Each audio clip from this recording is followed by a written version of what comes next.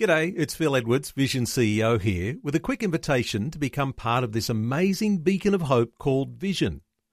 Together we can put our love into action to help people of all kinds build or rebuild their lives on the truth of God.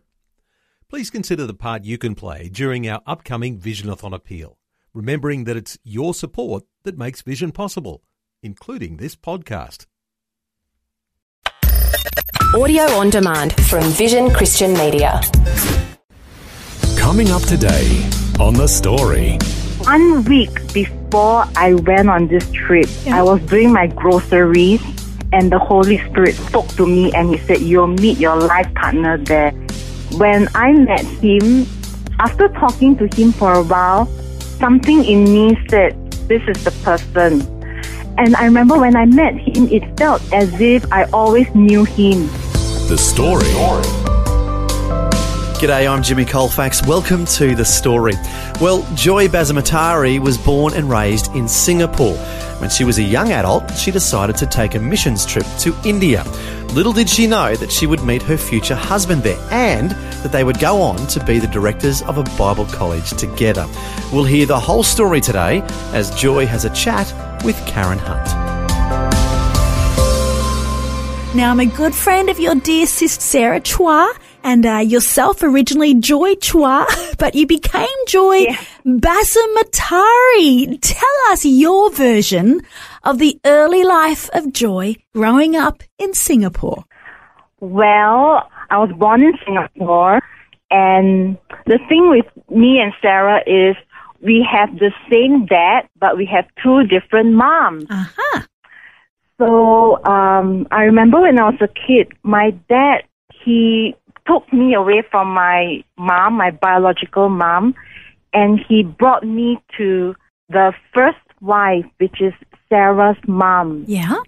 And she raised me up. As I was growing up, you know, my dad would ferry me between my real mom and Sarah's mom. Wow. So you can imagine for a kid, I grew up a little bit confused. I never really understood why he did that. But suffice to say, I grew up with Sarah and her mom, and she became like my mom. The thing is, I remember, the first wife, she has 4 children, and one of them, my brother, my stepbrother, he went to India. I would be just about 7 years old, 7 or 8. And he went to India on a ship called the Doulos. It's this ship that goes to different parts of India, and they will stop at certain parts of India. And so I remember he came back from that trip. It was 3 months, and he brought back photos of India. That was South India. And as a kid, looking at those photos, I remember looking at all the mud houses and all the, the poor people and all that. And I don't know why, something in me just said, I want to be there. I want to be there. So that is my earliest recollection of the India connection. Tell me, the MV Doulos, so this is a missionary ship, isn't it? Yes, it is. Did you have any Christian connection prior to that? Any faith aspect in your family at that time? Yes. My parents would bring us to Sunday school when we were kids. Mm-hmm.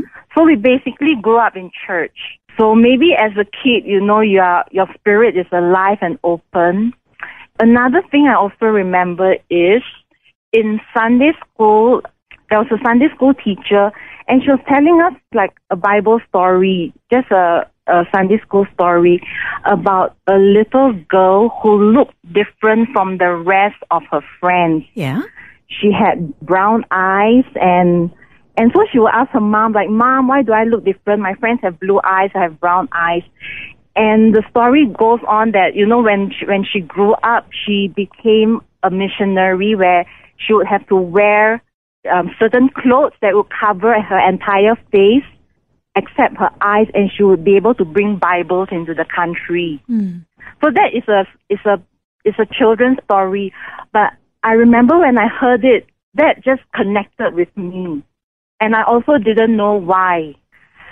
So, looking back now, I think I can see it.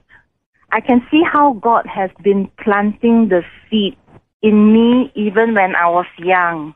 So that obviously sounds like a true inspiration and something that you aspired to from a young age. Beyond the Bible stories, what other things did you enjoy as a kid?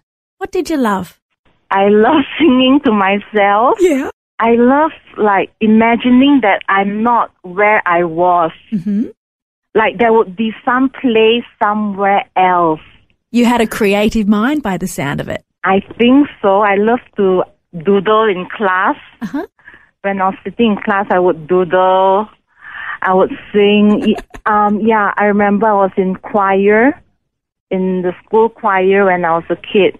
So I enjoyed singing and reading. I like to read and write stories. Here you are, aspiring one day, perhaps getting into missionary work. You've mentioned to me that you went to university in Singapore. What did you study there? I studied English language and economics. And what were you hoping to do with that? Well, I thought that they were very safe causes, meaning that, okay, maybe with this I could get a job as a teacher. So it wasn't so much that, for economics, it wasn't so much that I truly enjoyed the subject, but it was more for pragmatic reasons. Did you ever imagine that you would be the director of an international Bible training college one day? No, but I did think to myself that, how I wish I could just sit and study the Bible the whole day and be paid for it. When I was working as a vet nurse in Singapore, I was behind the receptionist desk and I just want to study the Bible and somebody will pay me for it. That would be my dream job. How long did you stay involved within the veterinary area? I was there for 5 years, but I remember after 3 years, God told me it was time to move on, but I didn't. I was just in a state of inertia. What happened next? I left the vet and I started working in some office jobs, hoping to pick up my salary a little, but I found that I just wasn't happy in those jobs. I was just not cut out for administrative work, paperwork and all that. During this time, I think there was something in me that was crying out. I think God was, leading me and speaking to me. I remember I was sitting with a group of friends. Mm-hmm. That would be sometime in 2004. And I said, I just want to go on a mission trip. So they asked me, where do you want to go? I said, India. So they started giving me phone numbers and say, you can call this person. Why do you call this person? I know this person, takes people to India for mission trips. So I had a few options. And I remember I was sitting in front of the computer and I had two options, to either go to Chennai or to go to Assam in northeast India. And even at that time, I don't know why, but something in me said, not the one to Chennai, go to the one to Assam. At that point, I didn't know that it was God. I thought, it's just me. So anyway, I went on that trip in 2005, January, and there I met Gian. So he is the bishop's brother. So they were introducing us, the bishop, the lady, she was introducing us and said, this is my brother, and okay, all right, shake hands. And I remember my friend was joking. She said, look, the bishop's brother is pretty handsome. And I looked at him and I said, it looks like my dad. You're meeting the bishop of, help us understand the context. She is the bishop of the Lutheran churches in India. Okay. And she has about 53 congregations under her. So at that time, they were holding a conference. They were celebrating their annual conference in Assam, in a village called Koila Moila. My friend in Singapore, he visits them regularly to hold conferences and crusades. So at this point, he took 5 of us from Singapore, all of us first time on our mission trip, young, and he brought us there. What an eye-opener, our eh? role, yeah, it was. It certainly was for somebody from Singapore. Now, Gyan wasn't supposed to be there. What I understood later was the bishop told Gyan, said, I have some friends from Singapore, I have some guests coming. Why don't you just be with me and just help out, just entertain them and just... So, 1 week before I went on this trip, I was doing my groceries and the Holy Spirit spoke to me and he said, you'll meet your life partner there. Was Gyan a pastor at that time? Yes, he was a pastor in a church in Assam. When I met him, after talking to him for a while, something in me said, this is the person. And I remember when I met him, it felt as if I always knew him.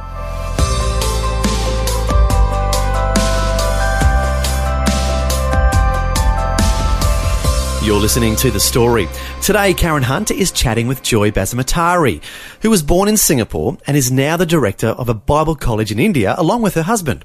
We'll hear more of her story when we return. The Story. If this program has highlighted something you'd like prayer for, we'd love to pray for you. Call 1-800-PRAY-FOR-ME. That's 1-800-772-936. It's a free call. Or text 0401 132 888. Hi, I'm Jimmy Colfax, and this is The Story. We're continuing with Karen Hunt chatting with Joy Bassumatary, who was born and raised in Singapore. Before the break, we heard how she decided to go on a missions trip to India and met her future husband there. Now we're going to find out how their relationship grew after they met. So how long were you there for that initial mission trip? I was there for just 3 days. I knew it was him, which is a little bit scary, isn't it? And then you went back home 3 days later? Yes. And the interesting thing is how you really know it's God, because I didn't ask for his number. He didn't ask for my number, but somebody gave me his number. Yeah. So here I was back in Singapore. There he is in Assam in a village called Koila Moila. And I have his name card with me and I'm praying. I'm asking God, is this the one? What do I do now? Should I make the first move? I thought girls are not supposed to make the first move. So I prayed, and because there was a little bit of fear in me after a series of bad relationships, I just thought, is this going to be another one of those? So I prayed, and God showed me a verse from James, which said that every good and perfect gift comes from above, from the Father of lights, in whom there's no shadow of turning. And to me, that felt that this is a good and perfect gift. Number 2 is from God. And number 3, there's no change, no shadow of turning. It will not be given to me and then taken away. So that gave me the assurance that, I wasn't some girl on the mission trip and trying to hook up the pastor. So I text him and I said, thank you for hosting us. I'm compiling the photos. Would you like me to send you the photos? And he received that graciously? Yes, he replied immediately. So now he has my number. So he replied with a text message and said, yes, thank you. Thank you for coming here and bringing smiles to the people. And then the next morning, he texts me again. He texts me with a good morning text. I thought, okay, this is interesting. Not everybody will give you a good morning text. Well, after that, we basically just kept texting each other. And I think after a while, we figured out, this was leading to somewhere. And 3 months later, he called and he said, would I like to take this further? And he said he's a pastor. He said that he doesn't have a lot of money. He asked me, if I sleep on the floor, are you willing to sleep on the floor? And are you willing to eat anything, eat the local food, the Indian food? So I said, yes. Yeah, so it was a long-distance relationship for 2 years, and we finally got married in 2007 in India. 6,000 villagers came. How did your Singapore family react to the news that you were getting married and moving to India? They were worried. They had all these stereotypes of an Indian, and so they just laid it on me. But I prayed and I said, God, if this is from you, then you have to open the door. And so finally they did. Yeah, their hearts melted and they figured that I'm an adult. So my mom actually came down to India for the wedding, which is quite a big thing. Now, this is your biological mum? Yes, my biological mom. Mm-hmm. And your dad as well? No, my dad, he was back in Malaysia. Okay. Yeah, so just my mom came down and one friend from Singapore came to the wedding. 6,000 villagers, 3 days of dancing. It was like your typical Indian wedding, lots of dancing and music and shoulder shrugging. Shoulder shrugging? So, yeah, all the dancers. Oh, wow. Yeah, Gyan is actually from a tribe called the Boro tribe, B-O-R-O. Yeah. And they hail down from the Mongols, the Mongolians. So after we got married, we moved back to Singapore because I had a bank loan, my university loan.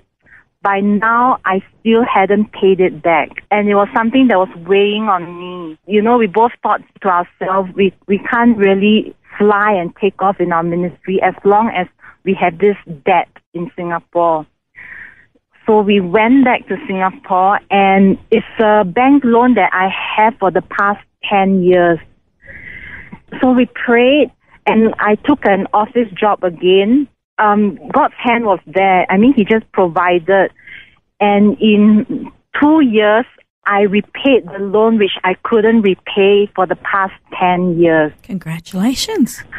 And what was Gyan able to do during this time? He tried to look for jobs in Singapore, but he was unable to. And we also tried to apply for a permanent residency status for him, but it got rejected. But during this time, he volunteered at our church in Singapore, and they also put him on staff. Yeah, they put him on staff for a few months. After a while, he had this desire to go to Rhema Bible College in Singapore. So he signed up for the Bible College, and I remember every day he would come back and he would look so excited and, overflowing and sharing with me what he learned. And here I was, working at an office job, and I felt like I was the only one bringing back the bread, supporting the family. So he could see that, I was a little bit, there was resentment. And then he said, do you also want to join me at Bible College? I said, yeah, of course, but how can two of us stop working and both of us go to the Bible school? Yeah. And he said, why not? Trust God. If that's your desire, just ask God and He'll do it. So I said, okay. And I prayed and I felt that, yes, this is what God wanted. So I quit my job. So now both of us were not working and both of us were in the Bible school. Did your joy return though, Joy? Yes. The moment I left my work and I joined the Bible school, I felt like I was in my sweet spot. I felt alive again, and I knew I was back on track. It was the most amazing 10 months, and God supernaturally provided. We paid the college fees and, our own expenses, our house rent. We were there in Singapore for 3 years. After we both graduated from the college, we knew that we were not supposed to be in Singapore anymore. Like as if that God had a calendar for us, and we had to follow His timing, His calendar. So we both knew that, okay, now this is the time to move out of Singapore and we will go to India. So did you both know that India was the destination to return to? Yes. Yeah, it was like without the shadow of a doubt. We knew it was India. And because Gyan also always had a desire to bring the word back to his people. Yeah. So now you're the directors of Arima Bible Training College. Now, the one in Shillong, I believe, is an extension of the Arima Bible Training Centre, in Singapore and India. Shillong itself, which part of the country is that located in? Shillong is in the state of Meghalaya, and it is in northeast India. We are near Burma, Tibet, Nepal, China. And this is one of over 100 international campuses worldwide. Would that be right? Yes. Yeah. And when I do a little bit of research, I find out that Rhema Bible Training Colleges have trained like over 41,000 men and women to fulfill God's plan for their lives. You guys are just two of those. And now you're directors helping to train and teach others.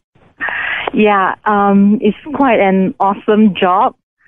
As I said, we both knew that we needed to bring the word to India. And so we moved to Shillong. And right now we have students, even though we are in Northeast India, we have students coming from all over India, from the south, from central, and many of them are, even though they are Christians, they are what we call nominal Christians. Mm-hmm. You know, they may not know about the born again experience. Some of them even said that before they came, they have never read their Bible, but yet they have been in church their whole life. Yeah. And you can see, like, the testimonies that come, they are just in love with the gospel again. That's the best way I can put it. The Bible is alive. We're excited for them. We keep reminding them that here at the Bible school is just the beginning, and the work begins when we send them out, when they leave the school. So a part of that joy is taking the gospel in the demonstration and power of the Holy Spirit. That's a big focus of what you guys do and teach and train as well, isn't it? Yes. We want our students to know not just the word, but also the power of God. We want them to see healings. Some of them have never experienced God's healing power until they came to the Bible school. We tell them that this is the gospel, and that the Bible is not just a dead letter, but with the Holy Spirit, you know, they can move in signs and wonders. Mm-hmm. So you really are helping to prepare the people there for a kingdom eternity. You're doing great things, Joy. It's really exciting to hear. And like we said, there are more than 100 international campuses worldwide, but there's something very special happening in your very unique pocket of the globe. Joy, it's been a pleasure to have you join me this morning. I pray God's favor and blessing on you and Gyan, and also your little girl. What's her name? Nigella. God bless you guys. Bless your family, and may He continue to guide you as you oversee together the Rhema Bible Training College there in Shillong and follow the purposes He has for your lives. Thank you, Karen. That was Karen Hunt chatting with Joy Bassumatary, who was born in Singapore, and now she and her husband are the directors of a Bible college in India. It was great to trace her life journey and how God directed her steps along the way, steps that led her to her future husband and to the very fulfilling work of training others in the Bible and ministry work. Of course, teaching the Word of God is one of the most important and powerful things we can do in life, because we know it will be effective and impacts lives. God says in the book of Isaiah, "As the rain and the snow come down from heaven and do not return to it without watering the earth and making it bud and flourish, so is my word that goes out from my mouth. It will not return to me empty, but will accomplish what I desire and achieve the purpose for which I sent it." Amen. Well, thanks for joining us for Joy's story. I'm Jimmy Colfax, encouraging you to share your story with someone today. Next time on The Story. And suddenly it hit me, just a minute, this hobby you've got, photography, you're spending all your time and money on that. How much are you giving to the Lord? So I gave away the cameras, I gave away darkroom equipment, and said, right, I've become a Christian, I have no time for this sort of stuff, it's become a god, and I just want to serve the Lord.